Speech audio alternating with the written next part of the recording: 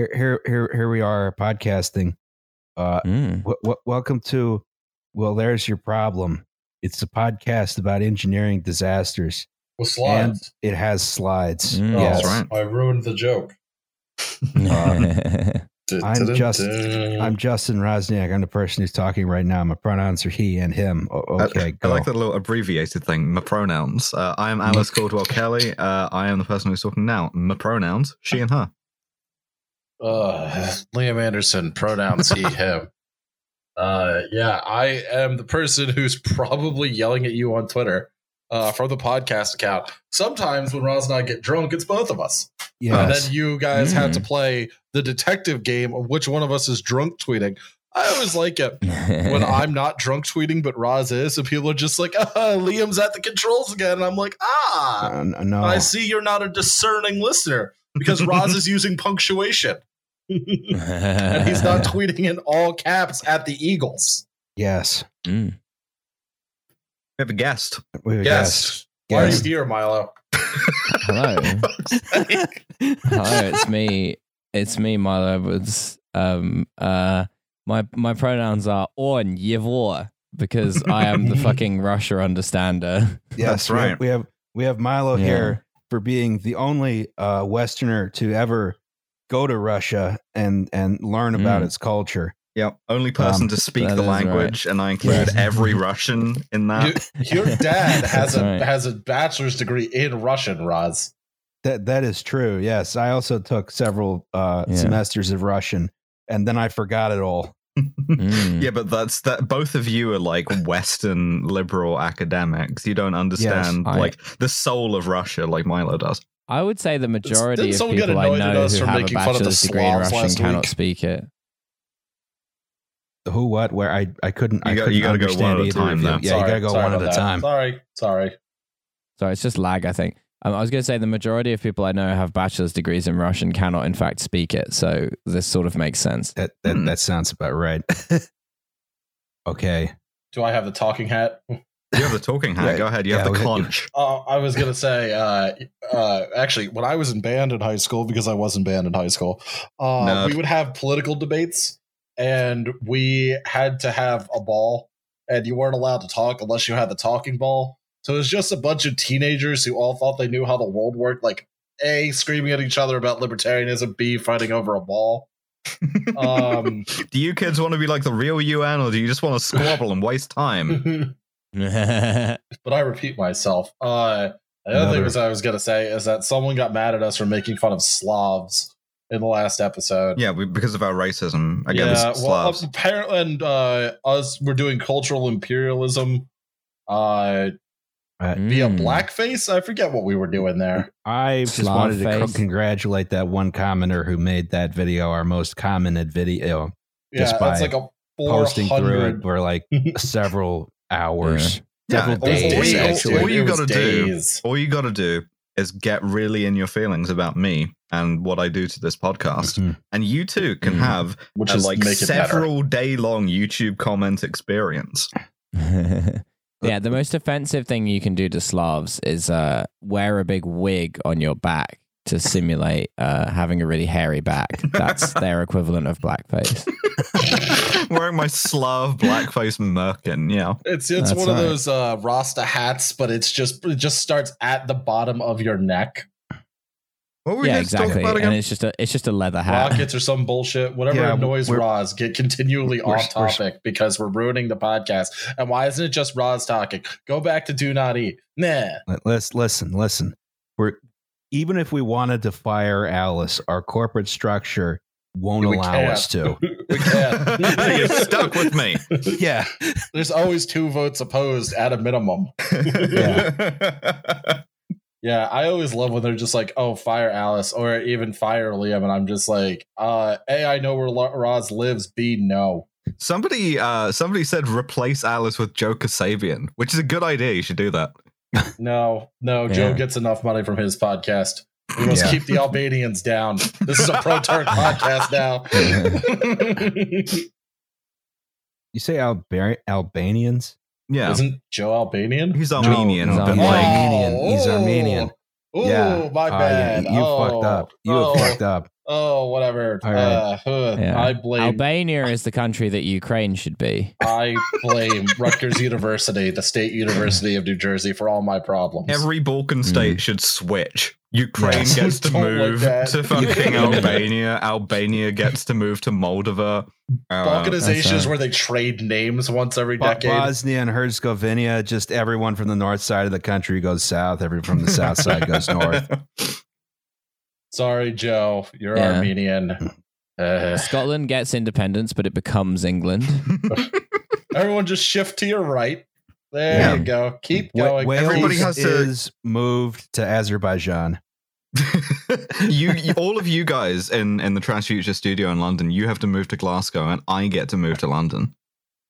You just have that big office all to yourself.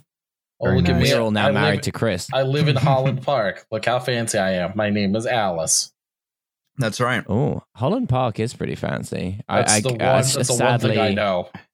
Yeah, sadly, the Trash Future studio is very much not in Holland Park. It will not surprise you to learn. Okay, so we're here to talk about a missile today that exploded. Yeah, I see that. Isn't that the point? Ordinarily, it's a good thing when missiles explode. That means they're doing what they're supposed to do, right? Missiles only do this when they're in extreme distress. This is an example. Yeah. This is an example of when a missile exploded when it shouldn't have. Oh no! It's got all that stuff around it. Yeah, it's got all that stuff around it. There were people there too, which is not good. Not anymore. Yeah. Today we're going to talk about the Netherlands catastrophe. Yeah. Because of the way it's written, I was really hoping it was going to be pronounced like Medellin, like Medellin. The Medellin cartel, yeah. Cartel, that's right. They make the missiles. Stuff them full of coke and just launch them over the U.S. border. I would respect a space-borne drug trafficking program so much. I was thinking Coke Hamas. Oh, yeah. That would be cool. And, of course, our friends from Cocaine Hamas. Yeah, it's like rocket mail, only the mail is drugs. Yes. Put your drugs in the vacuum tube. But before we talk about this exciting disaster in the field of Soviet rocketry, we have to do the goddamn news.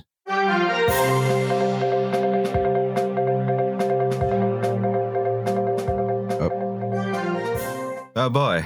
They really managed to royally fuck up on the Mexico City Metro. Yeah. Will this kill 25 people or something? 26. Numbers only going up. Jesus, what? That's awful. Doesn't look good. Yeah. It is in fact not good. You can kind of, you barely need us to explain what's happened here. One of those pillars, no work no more. And so this Golden Line metro train just sort of took a nosedive off the gap, crushed a guy's car with him in it. So that's the one on the 26th. Not great. And this is kind of this line, the Golden Line, which goes out to a suburb of Mexico City, had been like plagued with problems ever since the earthquake in 2017. They had shut down this exact section, and they had like nominally repaired it, finally reopened it again, and this happens. Yeah, and it's like it's the newest line on the system too, like line 12. Yeah, they're going to extend it. Well, we're going to extend it after this. Well, they probably will still extend it. They'll just fix this section. Yeah, but that's what they said last time. Also, like, I would love it if this happened in Britain, and we would have to then insist that actually, when it does this, it's good, and we like it. Actually, yeah, and we've renamed it to the Sir Captain Tom line. Yeah, there's just someone's photoshopped a big crying, laughing emoji onto the train. You just continue running trains over this section of track that's suspended in air. Trains nosediving into the pavement in tribute to key workers. Yeah, 26 people left triggered by a London Underground accident. Yeah. So the victims' families have already like protested at the site because they see it as like obvious negligence and obvious corruption in building the thing and then letting it fall down. We don't know for certain yet because there haven't really been any like reports or inquiries or anything, but it's not that difficult to believe, is it? I mean, corruption in a major public transport system in Mexico City, my God, never happens. Never happens. Well, they're certainly getting their stuff built out a lot faster than we are doing here in the USA. That is true.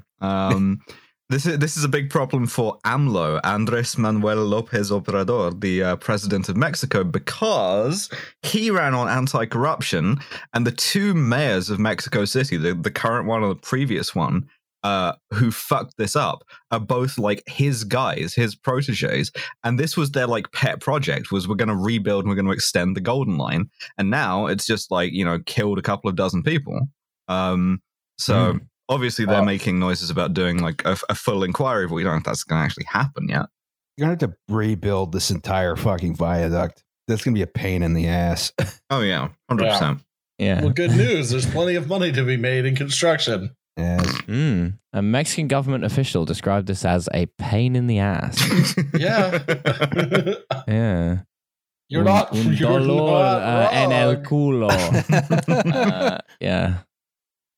I like that the end of the notes on this slide say this is the worst rail disaster in Mexico since 1975. I mean, the interesting thing there is, of course, after 1975, there were no passenger trains in Mexico anymore. Yeah. I think that was after like the 1990s, I guess it was when privatization really hit hard. And they're just like, no passenger trains in Mexico. They ran two trains into each other in 75, killed a bunch of people, and then shortly after that, they were like, yep, no more trains. Yep. That's the solution. Yeah. It's kind of like a that's it, back to Winnipeg approach to public transport. Like, nope, you can't have trains anymore. You fucked them up. Gone now. No more. Until you've proved that you can use your rapid transit system responsibly and not get killed by it, you're going to have to drive. Yeah. Right. Speaking of driving, here's a big truck. Cool. So Wyoming has discovered an innovative way to save its coal industry. Is it retraining the coal people as like podcasters? No. A new state law has created a $1.2 million fund to be used by Wyoming's governor to take legal action against other states that opt to power themselves with clean energy, such as solar and wind, in order to meet the needs, in order to tackle the climate crisis, rather than burn Wyoming's coal. So if you don't buy their coal, they're going to sue you. They're going to sue you and make you buy the coal. How the fuck does that work? Yeah, I've been curious about this too. I've been very confused about this as well, but I'm excited to see it work. I like the idea that they sue like a solar power operator and make them take delivery of a 200 car unit train of coal every day and just dumping it in a pile next to the solar panels. They're having to find lots of naughty children to give it to. Yeah, I work in an inverse coal mine in California. We just dig a perfect replica of the shaft in Wyoming and we put that shit back in. Now that's how you create jobs. That's perpetual energy. Yeah, We've solved it. That's the Soviet solution is, I have to buy this coal because they have to export this coal, so we have to keep the number up. So I'm just going to bury this coal perfectly in reverse. It's carbon sequestration, but for fossil fuels you've dug up. Now all we need is some guys crushing gasoline back into fish. Yes. And we're an extremely high pressure reverse oil well. What it is exactly. It's industrialized weightlifting. I pick things up and put them down. It's like muscle confusion for the earth. Yeah, I'm excited to see one of these lawsuits happen. I want to see what the outcome is. I think it'd be hilarious for just, they might just force everyone to buy Wyoming coal constantly. Yeah. It would kind of suck to get sued by Wyoming. You'd want to get sued by a better state, I feel. Oh no, I'm being sued by like 4 guys. Tex, we're here to sue you. Yeah. Probably the wrong accent, but who cares? I spent a few months in California once, and I once saw a car with a Wyoming plate, and it just had like 4 numbers, and then because they just don't have enough cars in Wyoming, they filled up the rest of the plate with like a picture of a horse. Yeah. Awesome. Thanks. Yeah, I got the 5th car in Wyoming. Yeah, that's right. That's the fun thing about like the Wyoming coal industry is because all these mines opened in the 60s and 70s. it's not like West Virginia. These things support basically no jobs and no population because everything's so automated. It's like one guy to drive the truck, and that's it. Yeah. There's a guy who drives the truck. Even that, some of these trucks are automated now. Really? Yeah. They put down. They're not autonomous trucks. They're automated trucks. They use like radio frequency, RFID stuff to steer. But yeah. So you're telling me this is a drone? Yeah, that could be. That's basically a drone. Yeah, they're absolutely gigantic. Those fucking mining trucks. Every really time I see one, I sort of dissociate. That's cool when you see the little guys being hauled by 18-wheelers. Oh, it makes me happy. So, anyway, buy Wyoming coal or they'll sue you. This is our advice. Yeah, you got to do it. We ourselves are taking delivery of a unit train of their coal. Yes, exactly. The annoying thing is you can't. It's not even like it's bituminous. It's bad bituminous too, so you can't use it for home heating. Yeah, you have to buy our shitty product, or we'll sue you to make you buy our shitty product. Anyway, so we're going to buy a coal mine in Shamokin, and we're going to start suing people if they don't use our anthracite You coal. have to subscribe to our Patreon, and when you do, we will send you a train full of coal. Yes. Yeah. It's bituminous because you have to buy 2 of them, or we'll sue you. Very good. Yes. Thank you. Yeah. Okay. Now we have to. That was the news. Oh, that was abrupt. Oh, where'd you get this picture of my dick? You should probably see a doctor. Yeah, for so many things. I like the 5 fire extinguishers on the front. Like at some point you're gonna run out. You're gonna comically run out of fire extinguishers after having run back and forth 4 times. It's not gonna help. Look, sometimes the pussy heats up, and you want to be ready when it does. What are the 2 green ones for that the 3 red ones are not for? Oh, maybe they're like carbon dioxide ones and the other ones are like foam? I don't know. I guess the green ones are the ones that create fire and the red ones put it out. You don't want to use these ones unless you have to. Yeah, that's all right. Okay, so I thought before we start the episode proper, we'd ask a question, which is, what is an ICBM? It's this thing here. It's Milo's motorized dick. Intercontinental bowel movement.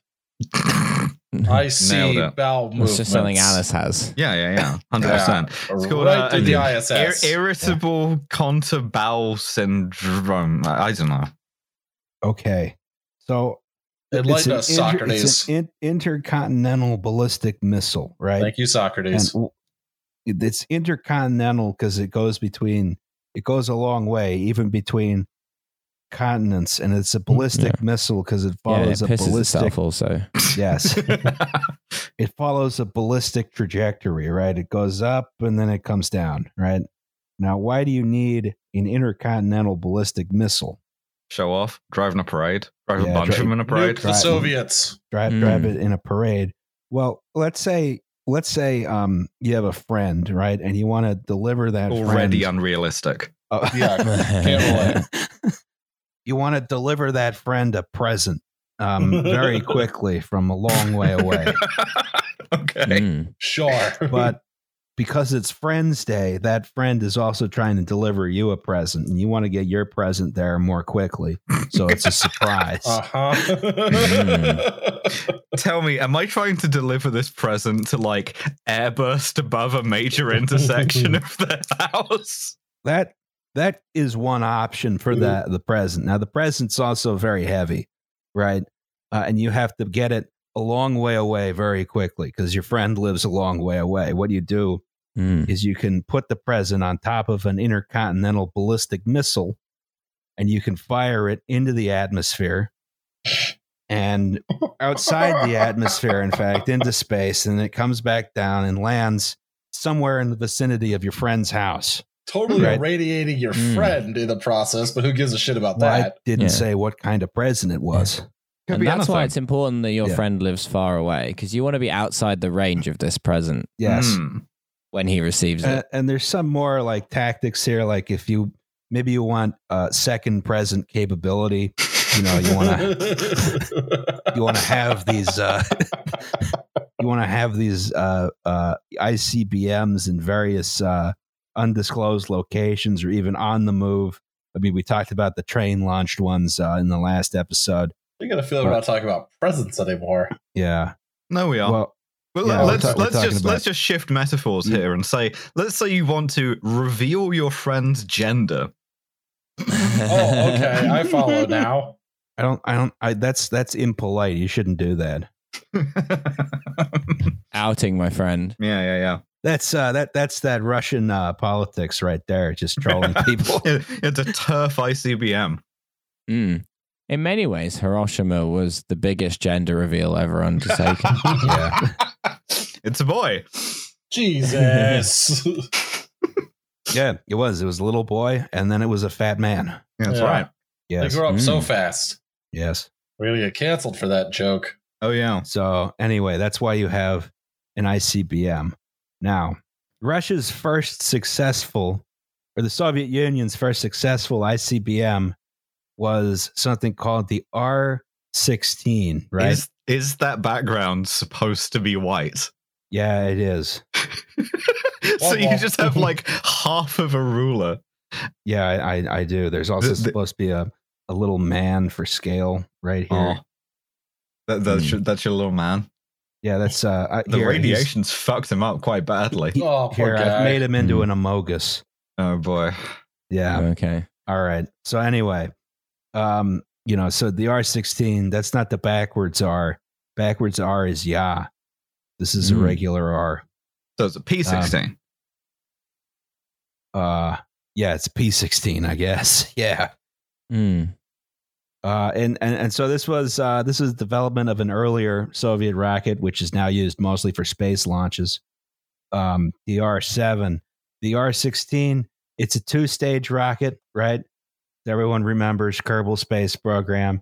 You got one stage on the bottom, you got another stage on the top, and then I believe from this up here, this is where the present is.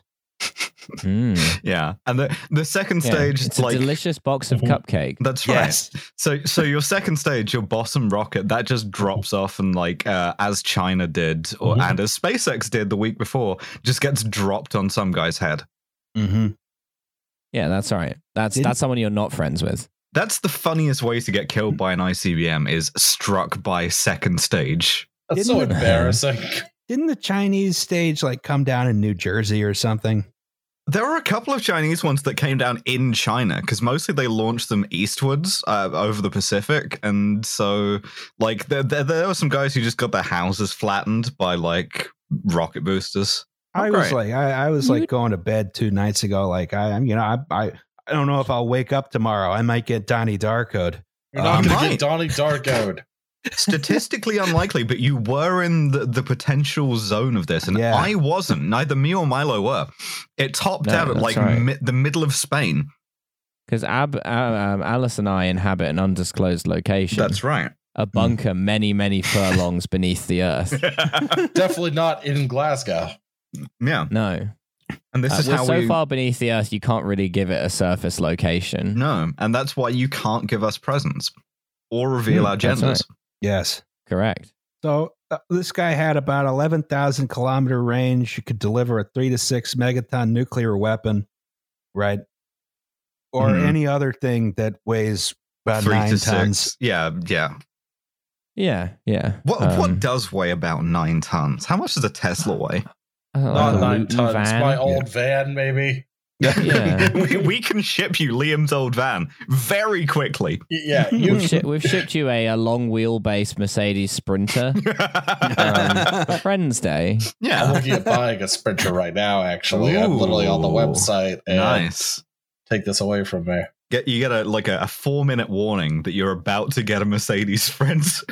Yeah. Whoa, you're about to be forcibly made friends with Liam Anderson. It pops up like a Lyft notification. Your friend is Liam Anderson. Mercedes Sprinter just crashes through the roof of your house. You're like, oh, they remembered. So this missile was approved for design in 1956. It was designed by Mikhail Yangel, right? Who had a big design bureau in Dnipropetrovsk.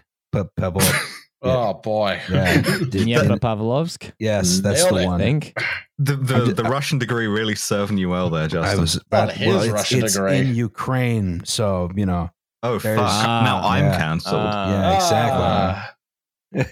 Liam was barely making fun of his dad. Well, at least we didn't call it the Ukraine. Yeah, that would really be. I'm just gonna be like, it's gonna be a picture of the ISS tweet on that Ukrainian website, and I'll be accused of assaulting the security of mankind. That's right. It's not the Ukraine. It's just a Ukraine. There's like 12 of them. Right. You see, Ross, you say it's in Ukraine, and I say for now. At the time of recording. Yes. I would simply say Greater Armenia. Shut up. That's right. Shut up. I would say Greater Albania. All right. So there were some, when this missile was deployed, there were some issues with it because it was eventually developed and deployed. It took a while to get these things ready. They weren't really in silos. They were in hangars stored sideways. They had to take a big truck and truck them out to a launch pad and then raise them up vertically. They couldn't remain fueled for too long for reasons we'll get into in a second. These were some of the missiles deployed during the Cuban Missile Crisis. They had about 20 of these at the time. Yeah. Which, of course, they exaggerated. So they, the CIA thought they had a couple of hundred. They actually just had the same missile going back and forth. We can deliver the Americans up to 20 Mercedes Sprinters. Yes. Yeah. There's a guy pushing those missiles through the hole from the other side.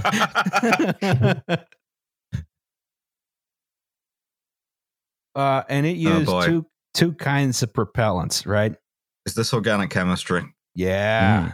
We're back. Why do you do this to us? This looks like another gender reveal. Congratulations, it's Ginger. So the R-16 missile uses two propellants, right?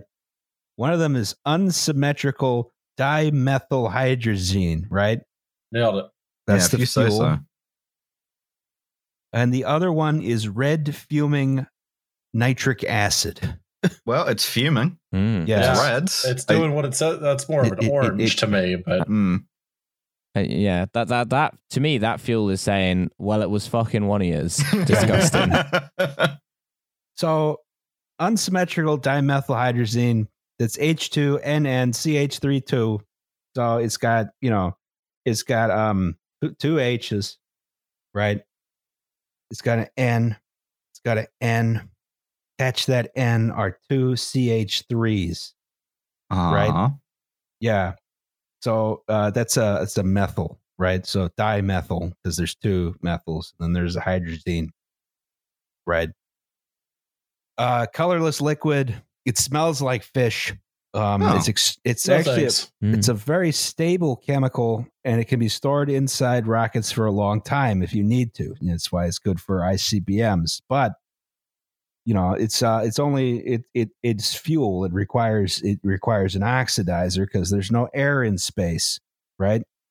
There's an Air and Space Museum. Yeah, well, that's lies from the Smithsonian Institute. Those sluts. Yes. Yeah. They also learned this about dogs. But there's no air in space.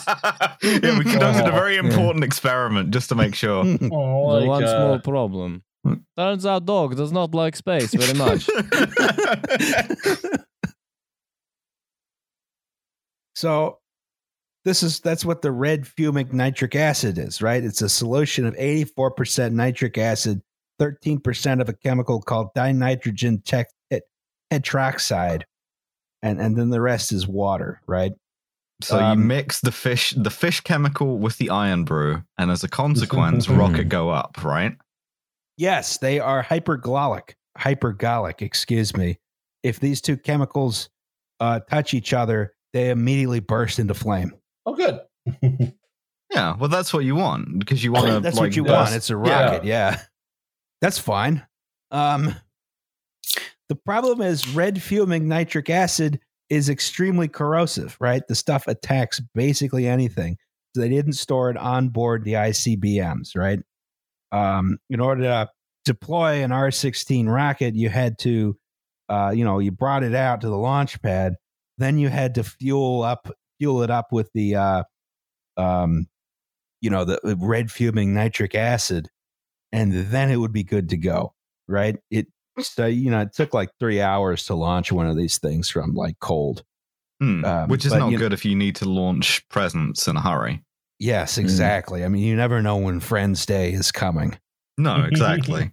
And if there are presents coming towards you, then you might need to reciprocate. Otherwise, you might have you might be in a situation where you receive presents, but then your friend doesn't. Yeah, exactly. Right, and the presents might be coming directly at you. Say mutually assured friendship. Exactly. Yes. It's a mutual friendship, yes. Really stretching this metaphor to its absolute limit. We're going to keep doing it.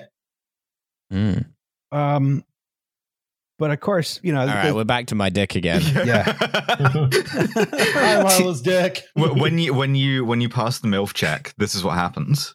A huge team of men and trucks erect my penis using guy ropes. No one answered, Bay. Why does it have an anchor? So you don't.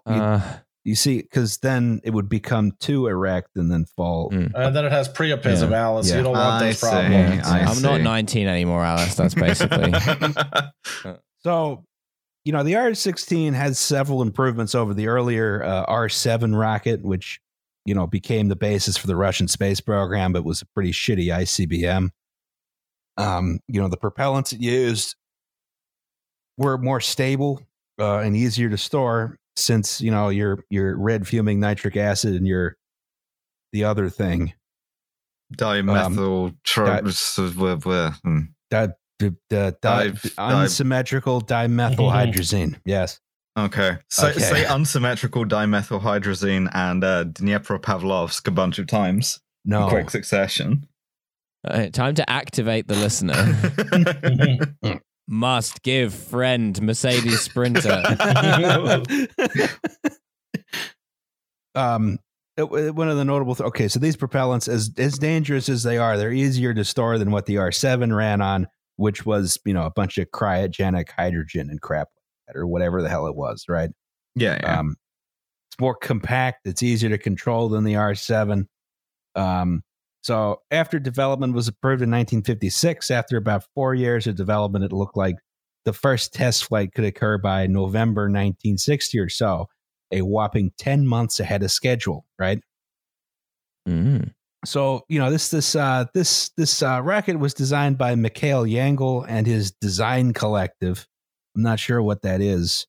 It's an OKB. It's a great Soviet invention where you lock a bunch of nerds in a special nerd camp and you make them work for you. It's sometimes called a sharashka. And it's like it basically you have a bunch of semi-imprisoned intellectuals, some of them former Nazis in the early days, and then just dissidents and stuff. And you just say, okay, this OKB, because they're numbered, so OKB 1, OKB 722 or whatever. You guys make planes, you guys make rockets, you guys make toasters or whatever. So he has his little staff of rocket guys. I see. Okay. I like the idea. Design Collective makes it sound like some kind of hipster thing. Like they're going to be featured. Yeah, they have in a Vice. Helvetica font. It's very nice. Yeah, exactly. We went to Chelyabinsk and met these guys who are doing LSD and designing rockets. It's an experimental design bureau. They're all wearing huge wavy garms, like streetwear that's 8 sizes too big. So, but the program itself was under control of another guy who was Marshal Mitrofan Nedylin, right?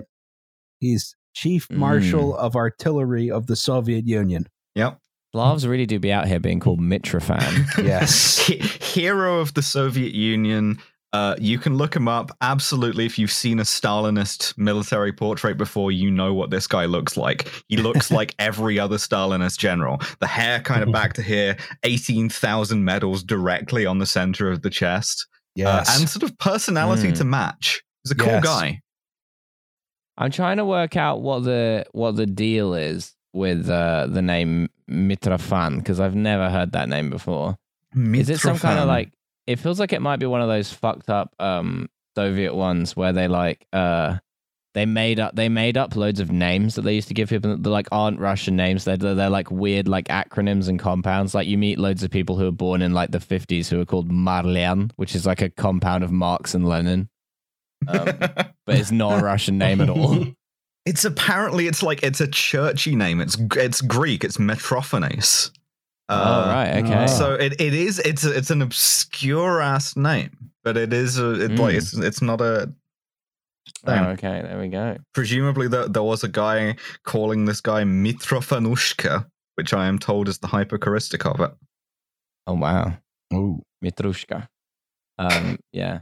Well, and I'm okay. So this is, but his father was called Ivan, so just like every other Russian man. Yeah, but Ivan was like, fuck this like basic name shit. I'm gonna go into the big book of baby names and fucking Church Slavonic, and I'm gonna pick one that nobody has. Yeah, we're gonna go hardcore here. We're gonna go off piste. Name our son something rogue. Just give him an American name. Something weird like Steve. that. Yeah, it's Steve. This is my son Brunk. Branson. Just naming your kids like Sarah Palin did. Trig Nederland. It's a Russian name, but you spell it in in English characters, right? You know, like when they replace an I with a Y in American names. Yeah. I should point out Haley with like 6 U's for some reason. If you want a sense of this guy's personality, what he did in the war was, well, he became the chief marshal of artillery, which meant he spent his war firing field guns at the Nazis for like 4 years until eventually like shelling Berlin. This is the guy who's good at shelling Nazis. Yeah. Yeah, well, you don't get called Mitrofan for nothing. I also noticed that it lists his place of death as the Baikonur Cosmodrome, which I sense foreshadows some things which are going to happen. So he thinks, all right, so Nederland thinks he can give a great gift to Khrushchev by getting this rocket finished and tested by the anniversary of the Russian Revolution, November 7th, 1960, right? Sure. Now, keep in mind the whole time, this project was 10 months ahead of schedule, right? There was no reason for any of this rush other than, let's get it done before November 7th. Because he wants his second hero of the Soviet Union is what he wants. My God, I mean, I think one hero of the Soviet Union is enough. Come on, man! Shoot for the stars, possibly literally in this case. Yeah, you see that's what a guy who only has 0 hero of the Soviet Union would say. Like Brezhnev had 4, and he gave himself 3 of them. That's hey, king man. shit. Ironically, yeah, it's called self-care. Every time I feel a little bit down, I make myself hero of the Soviet Union again. Yeah. Could you have king shit in the Soviet Union, or did you have to say like general secretary shit? General shit. Comrade shit. Shock worker shit. Udarnik shit. So after a pretty panicked and rushed construction, Yangel delivered the first test vehicle, LD-1-3T, to the test range, which would later become known as the Baikonur Cosmodrome, right? Which is in Kazakhstan. It's actually, the Russians still launch rockets from Kazakhstan because they don't have their own launch pad. No, when you're going to need to borrow someone else's rocket pad. Closest bit of the USSR to the equator, nice weather, nothing around to smash rockets into. It's perfect. Yes. Yeah. You like to keep that shit in Kazakhstan in case it explodes. Makes sense. Yeah, exactly. They used to they named the launch pad after a town 300 kilometers to the north to confuse people. Makes sense. Baikonur, yeah, and that's just a little tiny mining town. And then for a while after they built it, the people of that tiny mining town use this fact to get just anything they wanted delivered to them really promptly.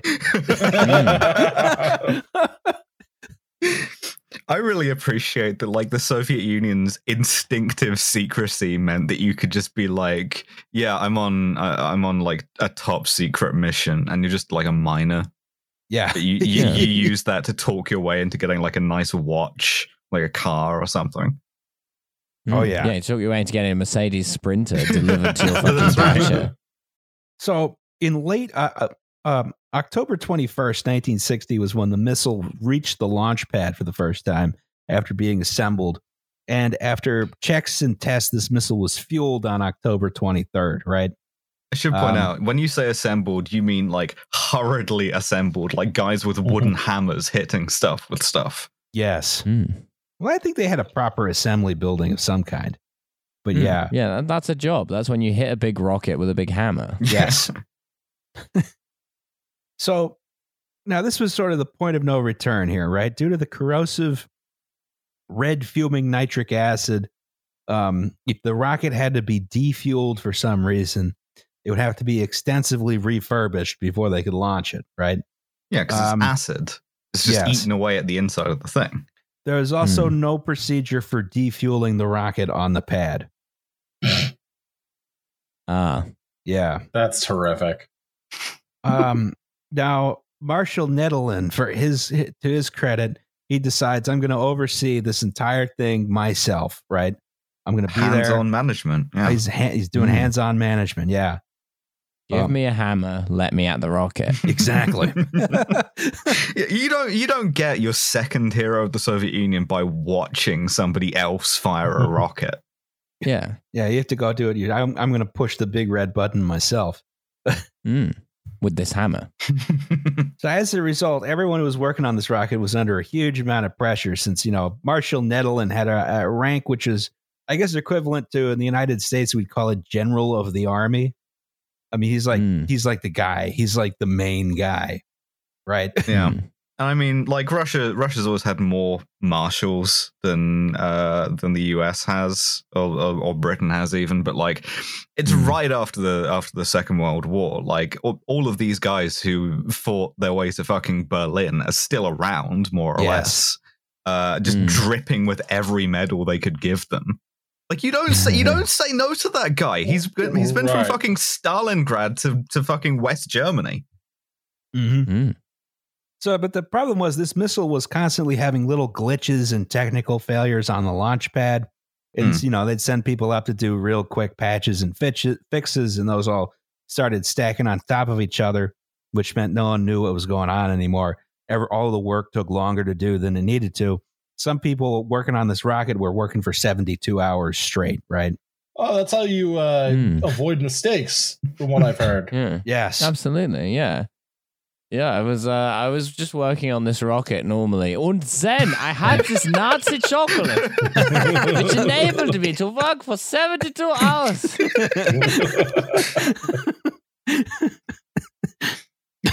Yeah, the Americans got all of the Nazi personnel, but the Soviet Union got all of the Nazi chocolate. You can't have one without the other. Distributing meth chocolate to my dissident scientists. There were a lot of deviations from the safety protocol. And some of these deviations were astonishingly stupid and dumb. Hit me. All right. So here is an example.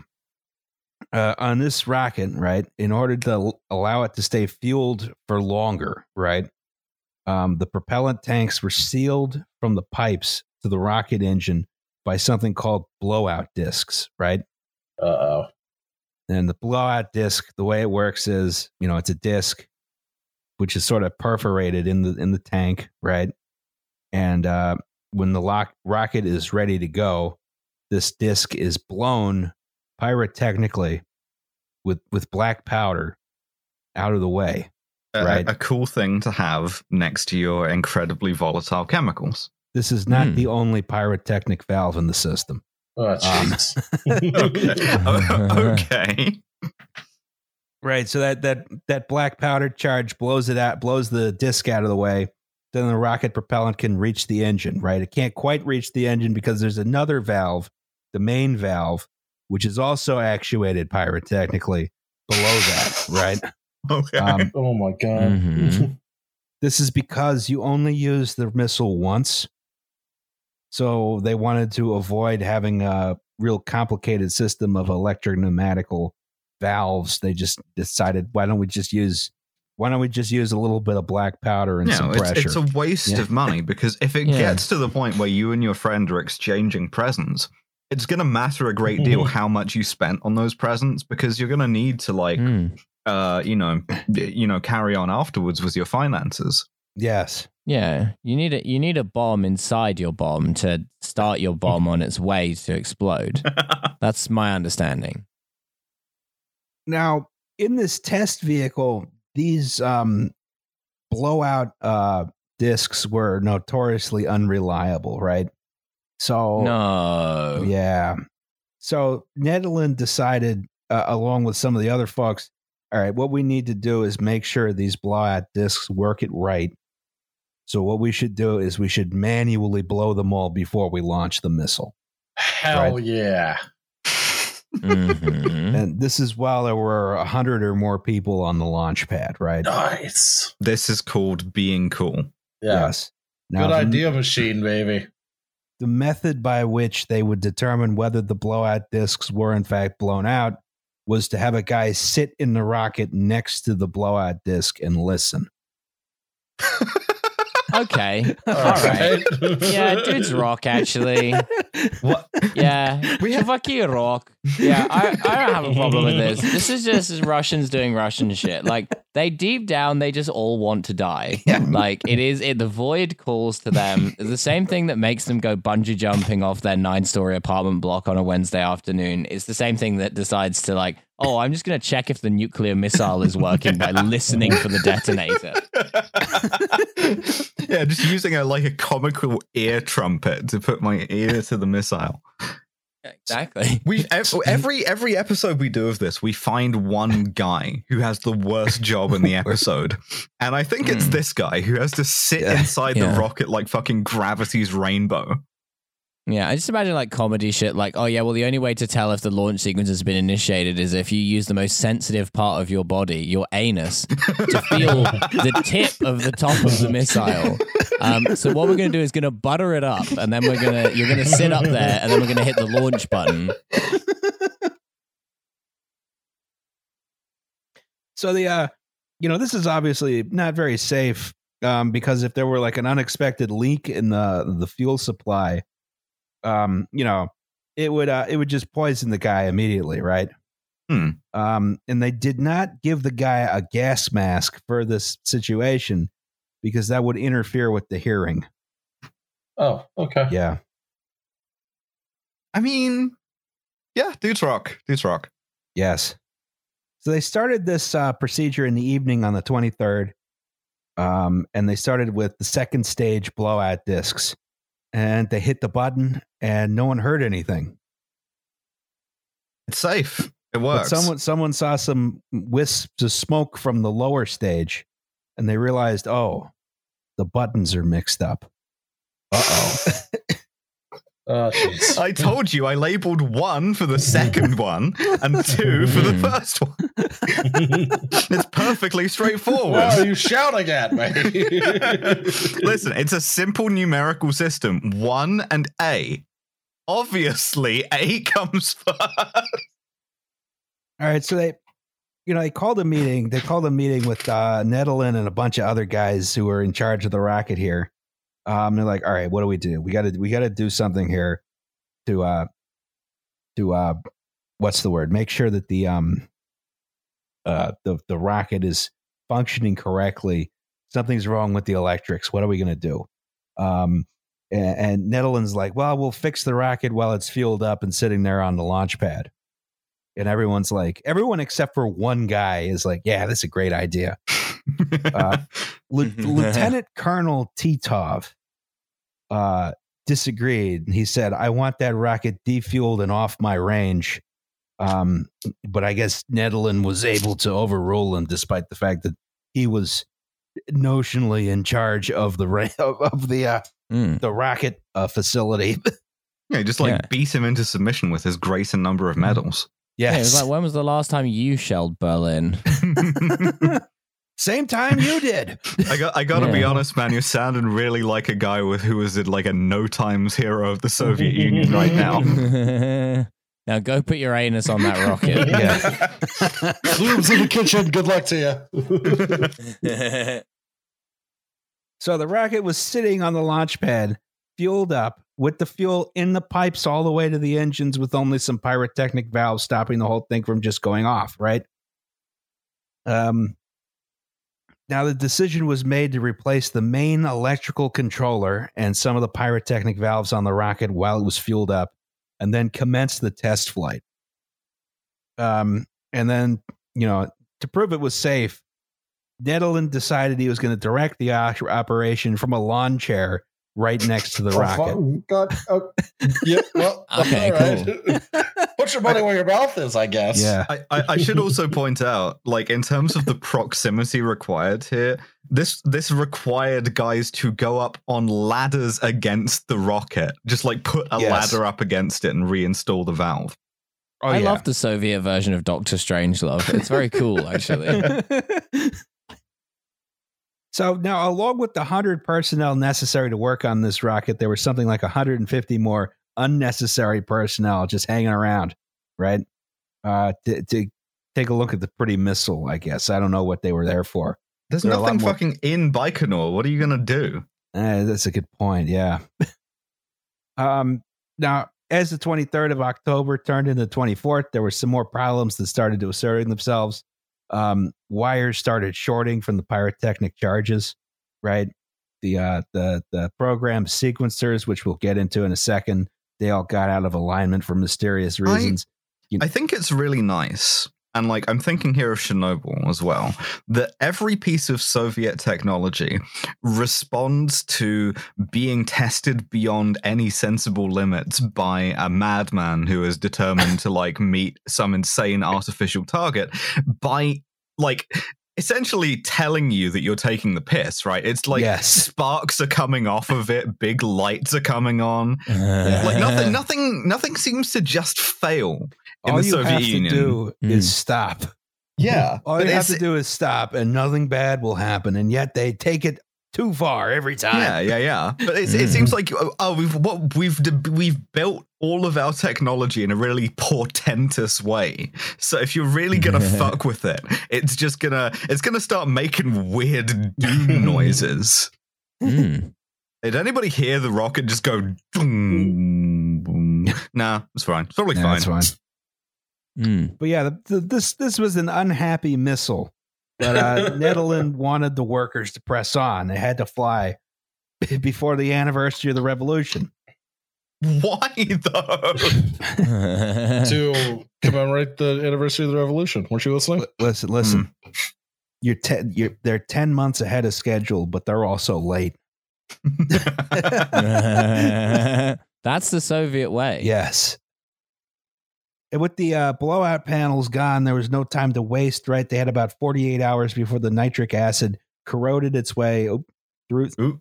Yeah. Little spoiler there. Spoiler there. Yeah, and I got to find my place again. Right. They had about 48 hours before the nitric acid corroded its way through the pipes and made the whole rocket unusable, right? At that point, they'd have to send it back and get all that entire system refurbished, right?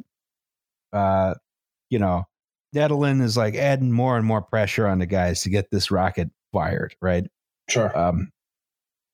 So this is a quote I found from a book called "Rockets and People: Creating a Rocket Industry" by Boris Chertok, who sort of indirectly worked on this missile. Nedelin was saying things like, "The last one to launch this rocket is gay." It was still morning when the NII-4 chief, General A.I. Sokolov, approached the marshal and dared to warn him about the danger of being on the launch pad in the immediate vicinity of the fueled missile. The marshal snapped back at him, "If you are a coward, then leave."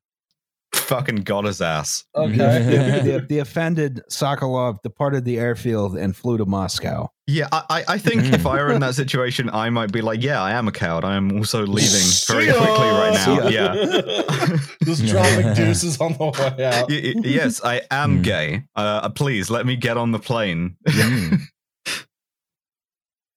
So on the 24th, oh boy, so they had made a couple crucial deviations from protocol, right? One of the big ones was in order to one of the problems is in Kazakhstan is cold, right? And what doesn't work in cold? It's batteries. So the battery on the second and also my dick. Yes. So the battery on the second stage had been activated early in order to warm itself up. This was they had a sort of weird Rube Goldberg machine method of activating this battery on the second stage. Yeah, a guy knocks a ball down a slide, which knocks over a house of cards, which trips a mousetrap. The electrode of the battery is a liquid, right? Which is in a balloon. And the balloon is suspended over the rest of the battery. And when the second stage battery needs to wake up, an air compressor comes on. It inflates the balloon, which inflates until it reaches a knife.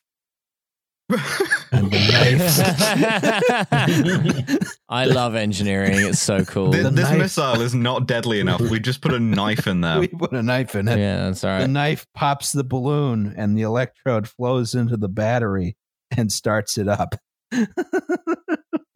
This is some Russian space pen shit. You know that story? About how the Americans invested millions and millions in a pen that worked in space, and the Russians used a pencil. The Russians simply used a balloon full of mercury or something. Yeah, yeah. They used a balloon full of mercury and a knife. Yeah, that's right. What I'm curious about is what is powering the air compressor. It seems to me they have a whole other battery that's already working. No, it's the guy in there cranking it by hand. Yeah, he's just blowing in that thing. Just opening the little door, being like, "Ivan, you need anything?" No, leave me to my work. Slams tiny door. Yeah, I have no idea what runs the air compressor. That's a good point. There's probably like a whole diesel engine on there or something. So, all right. So they had turned on the battery on the second stage, and also in addition to turning on the battery, all the controls were connected to the battery, right? Mm-hmm. You're not supposed to do that until like all the non-essential personnel are away from the launch pad. You know, this is like the last thing you do the last manual thing you do before you launch the thing, right? Another issue was, okay, so they didn't have computers on these missiles, right? But they still needed. No, it's 1960. Yeah, they need sophisticated methods of triggering various things in the rocket, though, right? To make it happen, right? Sure, a series of balloons and knives. Yes. So in order to make the series of balloons and knives work, they had something called a programmed sequencer, right? And the programmed sequencer is a step motor which can react to some kind of input, and a camshaft which makes electrical contacts at prescribed points to make the missile do things, right? We're getting dangerously close to the diesel generator thing here. It's more of a player piano. Okay. We've got a music box. When you open this port in the missile, a little ballerina pops out and it plays like Claire de Lune. Yes. So in order to start the launch sequence, all these program sequencers, the shafts need to be at their 0 point, but a lot of them have been turned forward inadvertently during testing for reasons I didn't fully understand when I read the guy chapter. Steps on them on the way up. Yeah. Guy hits him with a hammer. So anyway, at T-minus 30 minutes to launch, about 6:45 p.m., October 24th, 1960, the rocket designer who's on the scene, Mikhail Yangel, decided to go take a smoke break, right? Uh-oh. So he went into the smoking bunker which is off to the side. Yeah, in order to smoke safely, you have to be totally enclosed. Mm-hmm. Yeah, that's right. It's the reverse of usual. In case someone were trying to give you a present while you were smoking. Yes. So he and some of his colleagues were very surprised by the flash that his lighter generated when he lit his cigarette, and then the sound hit, boom, right? Real big boom, several booms, in fact, because the upper stage of the rocket decided to turn itself on.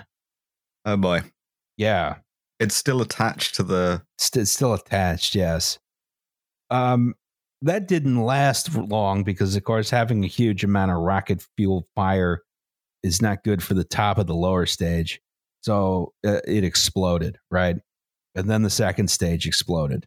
This is while people are like crawling all over the rocket on like ladders and crap, right? Oh, fuck. So, the propellant's flying everywhere. There's rocket parts flying everywhere. There's hundreds of people on and around the rocket at the time of the explosion. Some of them were sort of like vaporized instantly. Some of them were burned alive. Some ran for the fences, and they made it to the fences. The fences were barbed wire, and they got tangled in it. And then they fell in a ditch, and then the low-hanging noxious gases sort of collected there and suffocated them. It was pretty all bad. This time there's a guy in a lawn chair going, these people try to extinguish themselves. They're homosexuals. Burn with pride. Yeah, Nedelin himself was probably dead before he even knew something was wrong. So as far as he's concerned, he did a great job. Everything went fine. He did a really great job, yeah. Everything's ahead of schedule. What's the problem? It did sort of launch ahead of schedule. That's true. That is true. That is true. That is true. Yeah. Even more ahead of schedule than he was hoping. It reminds me once again of my the first stage. Reminds me of my favorite Chernobyl joke, which is the TV newsreader comes on and he says in a sort of in a grave voice, last night at approximately 7:20 p.m., the Vladimir Ilyich Lenin nuclear power plant generated its quota for the 5-year plan in 0.1 microseconds.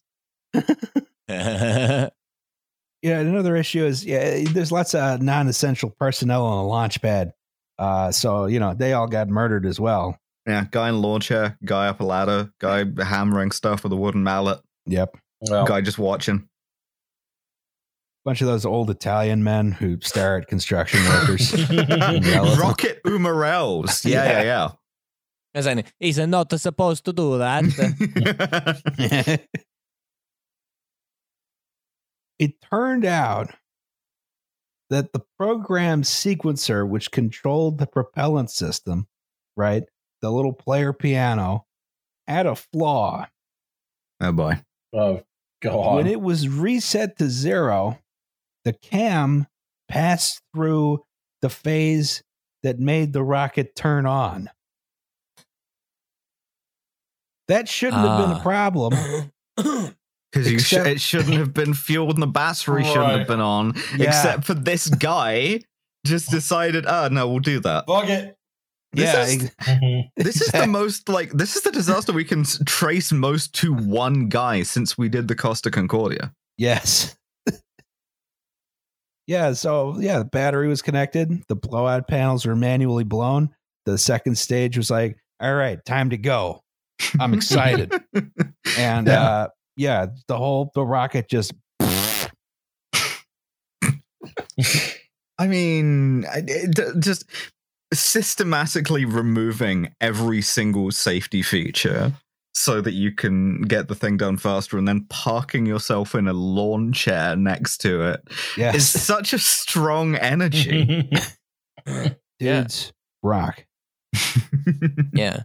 Suicide by engineering. Yeah. Well. So, they killed like 120 people, I think, possibly more. I mean, you're never going to know because everybody's fucking chunky marinara at that point. Yeah, exactly. Yeah, chunky marinara. Yeah. Should laugh one of the at favorite that. baseball players of the 30s. Yeah, chunky marinara has rigged the World Series once again. He's Russian, so it's like borscht. Now, so what we have here is a picture of the launch pad, which of course was totally destroyed and never rebuilt. The bunkers are all still there. Look like clay ovens now because it's got baked. Oh boy. All they found of Nedelin was they found his Hero of the Soviet Union medal because that was gold. So they found that melted into the fucking launch pad. They found one of his shoulder boards and they found his watch, which is more of him than you'd expect, really. I was about to say. It goes to show that Soviet watches were well made. Yeah, absolutely. You got to buy like a Vostok or something if you want it to. If you want to get blown up, then buy a Vostok. Doesn't keep Did the guys in the smoking bunker survive? Yeah. The guys in the smoking bunker all survived. Yeah. Because they were, they were in the bunker where Nedelin should have been. That smoking is good for your health. That's right. Mm-hmm.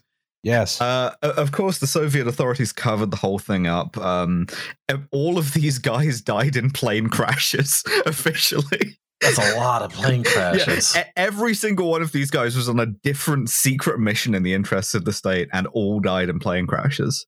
I buy it. Now, Khrushchev was, of course, very, very angry about this. So he flew down to Baikonur, and one of the things that I found was that he shouted at Yangel, the guy who had designed the rocket and who had gone out for a smoke, like, "Why are you still alive?"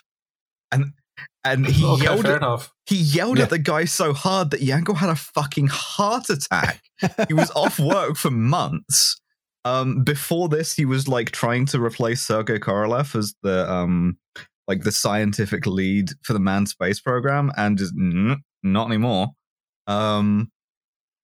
Also, another fun consequence of this, since this made the Soviet Union, the Soviet military, decide that multi-stage ICBMs weren't reliable, somebody had the bright idea, what if we need to deliver presents in a hurry, we put a bunch of single-stage, shorter-range missiles in Cuba? Smart idea. So this very nearly became like the one disaster, the one guy that like ended all life on Earth because it precipitated the Cuban Missile Crisis. People also think that it stopped the Soviets getting to the moon, but they're confusing it with a different set of explosions which took out the Russian competitor to the Saturn V. But like, there is a broader point here that I want to pull out, which is that the Soviets were never really able to reconcile the civilian and the military aspects of their space program.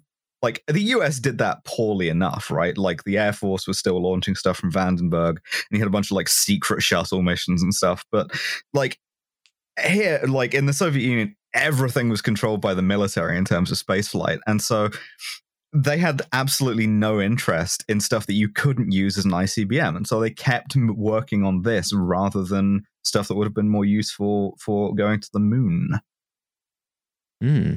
That N1 rocket video, their Saturn V equivalent, is always entertaining to watch because it literally looks like they accidentally put the rocket in reverse. Yeah. Well, what can we learn, if anything, from this? What does this say about Russia and the Russian character and the Russian soul? Well, first of all, that they'd be going for a cigarette, and they're right to. Yeah, it's a good idea. If these were Americans, they would have been like chewing tobacco, and they would have all died. Exactly. Hey, none of that. They would have lived because they were tough as nails. Is what. Yeah, Russians would take this as a vindication of their entire lifestyle. Like, yeah, if I was there, I would also not stand next to the rocket that was built in Russia. I would go and have a cigarette several hundred meters away. Yeah, start smoking, kids. It's good for you. This is the moral of the story. Take a smoke break. Hey, no thanks, buddy. I'm union. And just like smoking, and the thing goes up. Right, Soviet rocket builder union. That is right. If only they had unionized, we could have avoided this. I was about to say. I mean, if you want to get away from like an oppressive state like this, you want better working conditions. I think they maybe should have tried communism.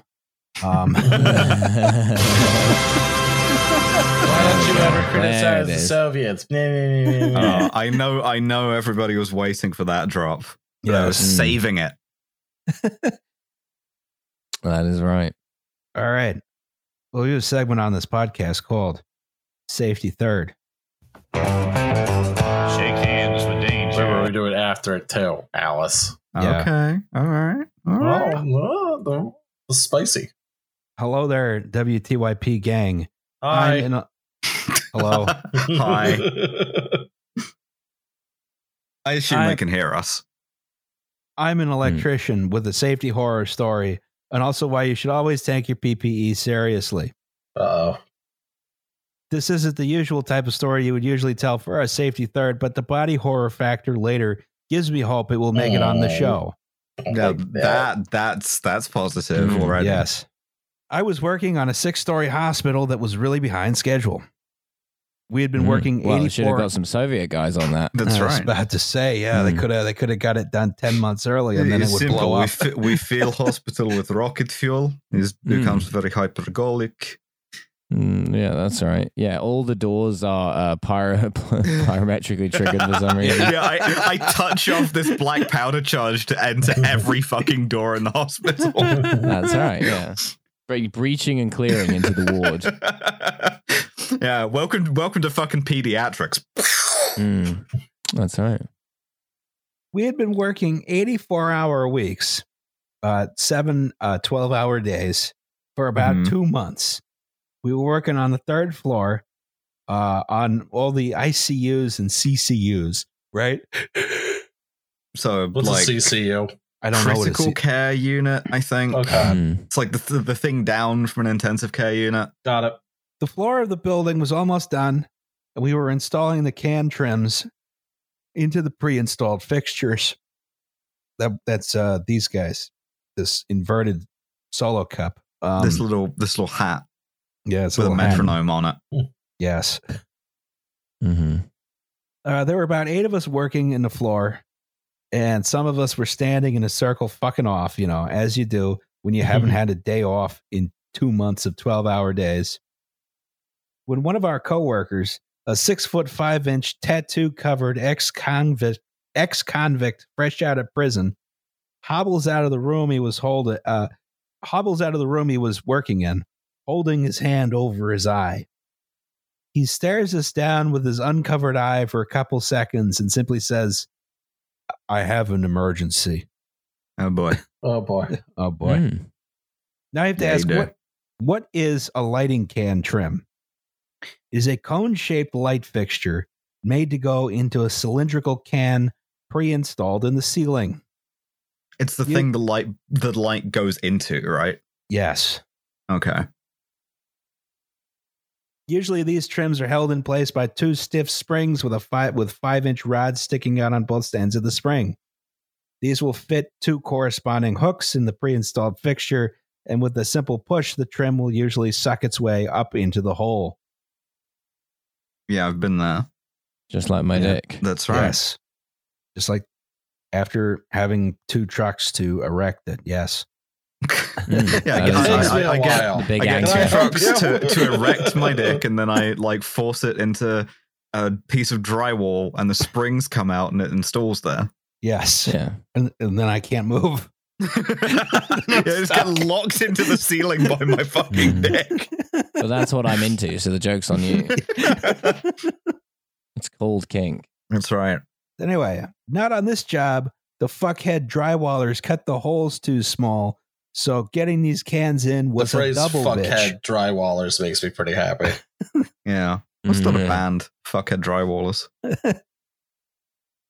When you want to install one of these trims, you need to hold the springs closed tightly in your fingers and look into the hole to see the hooks and match them up. As previously mentioned, these holes were cut too small, so the hooks were damn near impossible to see. So our friend here decided, fuck this shit, I can't see these damn hooks, and took his hard hat and safety glasses off to see the hooks better. Oop. As Not he was liking where this is going.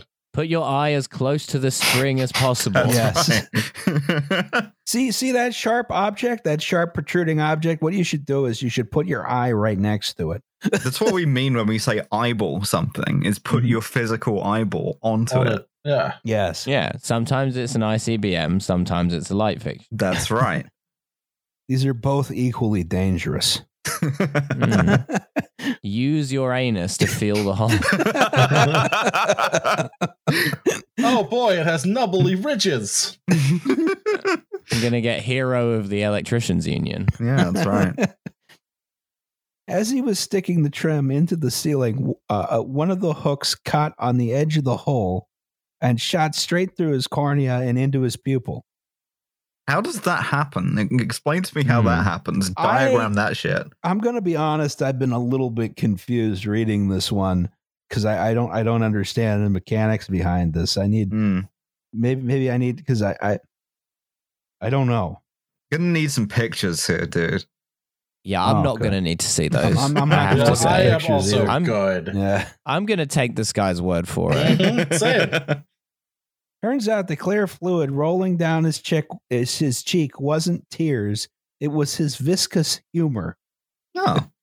Yeah. Thank you. Yeah. Thank you. Half of us almost vomited when we saw his saggy I'm pretty eyeball. close. He had to be medevaced to Little Rock, as it was the only place that had an optometrist capable of this kind of surgery. What a hell of a way to go, man. The dude got to keep his eye and even still has 2/3 use of it. How the fuck do you have 2/3 use of an eye? I have do you no get them idea. like every second month and weekends? This is the world's worst custody battle. You're going to drop off my eye with my ex-wife. I have to drop That's it right. off with the hook. But it wasn't all bad, though, as this guy is now a fucking 6'5" tattoo covered ex-convict fresh out of prison with an eye patch. Okay. I fuck with it. Yeah. And he's now the health and safety guy. Yeah. Yeah, if you do not wear your safety glasses, there is a risk that you will become extremely cool. Yes. Mm. You become like that Republican guy, Dan Crenshaw, bud. Dan Crenshaw. Yeah, That's but Dan the one. Crenshaw lost an eye by like trying to suck his own dick on top of an IED or whatever, whereas this Yeah, guy lost his working. I was about to say, Yeah. this guy's a worker. It's weird that that's how you have to diffuse an IED, but How? Sorry, Nate. And Joe. And Francis. A dick. Yeah. Yeah, all of our veteran friends are going to be very, very annoyed by us owning Dan Crenshaw. they love him. Love that guy. Yeah. Yeah, absolutely. that's what Joe DMs me in the middle of the night to tell me how much he loves Dan Crenshaw. Yeah, see, I this is love what Dan Crenshaw in particular and also, the Navy SEALs also in how general. Armenia is actually Albania. Shut the fuck up, Ross. this is why you can't replace me with Joe Kasabian, is because he loves Dan Crenshaw too much. Famously. That is true. I know that to be true. Like I said, he DMs me once a week. If he had kept his hard hat on, the brim would have caught the hook and his safety glasses would have done obvious things. And you can always wear them like a disgruntled librarian looking for the people talking too loud if you can't see well, right? What, you just push them down your nose? Yes. Oh, okay. Doesn't that defeat the purpose? Yes. Okay. Okay. This is also bad safety advice in this safety advice. I don't know. Actually, that probably would have still helped this guy because if they were down the bridge of his nose, they would have just poked back up by the. I guess pokey so. thing. Yeah. The real moral of the story is don't work your fucking guys 84 hours a week and not expect accidents to happen. During the crunch time, we had 2 shocks, one resulting in half a drop ceiling being torn down and an EKG ran. The other guy had to be kicked off a 10-foot ladder. The other guy was kicked off a 10-foot ladder, breaking his arm on impact. Now he can't raise his hands above his head. Long hours have a human cost, and buildings aren't worth it. Hell yeah. Yeah, that is true. Absolutely right. Yeah, fill them all with rocket fuel. Yeah. P.S. 5 months after this hospital opened, a tornado came through town, and the first thing that popped into my mind was I swear to fucking God, if I have to go back to Jonesboro. It launched every single one of those cups out of the fucking ceiling. That's the only damage it did. Yeah, hundreds and hundreds of eye surgeries urgently needed. These things are like eye-seeking missiles. I have to build an eye hospital next to it. Yeah. Did you just say eye-seeking missile? They use a different kind of lighting fixture that'll, like, I don't know, fuck up people's ears or something. That'd be cool. Well, safety third. Yes. Shake hands with danger. See, I got it on both ends that time. I'm Very so nice. proud of you. Thank you. No one said you weren't going to. No, I don't know. Somebody in the comments probably will, and then there'll be like 500 replies. Excellent. Let's get that One guy engagement. pissing and shitting his pants over Alice. No, it's two guys. There were two guys pissing and Pissing shitting and their shitting their pants. pants over Alice.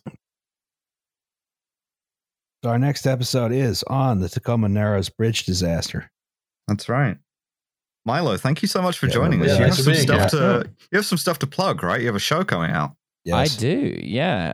There's I have a show on the 30th of this month, May, in London at Vauxhall Comedy Club. So if you're in London, you can come to it. But if you're not in London, you can watch it online, for which there are also tickets. This is apparently possible now. You can watch things live on the internet.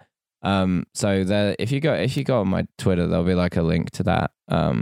Also, I have a podcast called Masters of Our Domain where we allegedly talk about Seinfeld, but not very much. Yeah, I've been on it before. It's a great time. Yeah, Alice is coming back on this month. That's right. Oh boy. Yeah, that is right. So At some point, you should probably have like these two guys on. Otherwise, it's going to seem like favoritism. Yeah, I it's was about fine. to say. We'll just go fuck ourselves. You guys should come on. Come talk about Seinfeld. Yeah, it's cool. It's cool. I don't want to be on your stupid I don't even like podcast anyway. Seinfeld. Yeah. The chills? No. I was thinking, are we gonna get through this whole episode without Liam doing self-internalized anti-Semitism? Nope. No. Well, Phoebe likes to do that on Masters of Our Domain too, because recently there was one particular episode we were doing where she really wanted a Jewish guest, and we booked a guest who turned out to be great, but the whole time Phoebe in advance was trying to work out whether he was Jewish or not. That is a Seinfeld episode. Listen. That is the plot of an episode of Seinfeld. Is Elaine will fucking it would invite somebody onto a podcast if they had podcasts, and then be trying to like feel out whether or not he was Jewish. Liam is 100% Jewish, and therefore you can be 100% certain. It's all right. Yeah. There you go. It's Liam, baby. Yeah. I'm just sat in a lawn chair right next to the podcast. I'm just up at the top of the podcast. I'm just this checking guy, for you know? the pyrotechnic charges. Pyrotechnically actuated podcast. Yes. Exactly. Does anyone else have commercials before we go? Kill James Bond podcast. Listen to it. Patreon. Also, give me more of your money. I need it. We should probably also Trash Future. Trash Future is another podcast. Oh yeah, both Milo and I are on the podcast. Yes. Trash Future. You may be aware of it. Check that out. Yes. Please do. We have a bonus episode coming out when Roz writes it about the cathedral. Yeah, cathedrals. Yes. We should. Yeah. Okay. Yes, I'm good. I'm gonna do that after we finish this, which I think we're finished. Perfect. Yeah, we're done. Bye, everybody. Bye, Fuck off. everybody. All right, yeah, bye. Oh, no, wait, edit that out. No threats of self-harm come from this podcast. No, we're wholesome. No, open up a lawn chair and sit next to a fueling rocket is the most we can say. And put it up your ass. No self-harm. Actionable threats of violence to others. Definitely put it up your ass, though. Wait. Absolutely. Yes. Obviously. Right, Make sure you get an ICBM with a flared base, though. You get in trouble that way. Ribbed ICBM. I think we're done. All right. Bye, everybody. Yeah. Bye-bye. All right.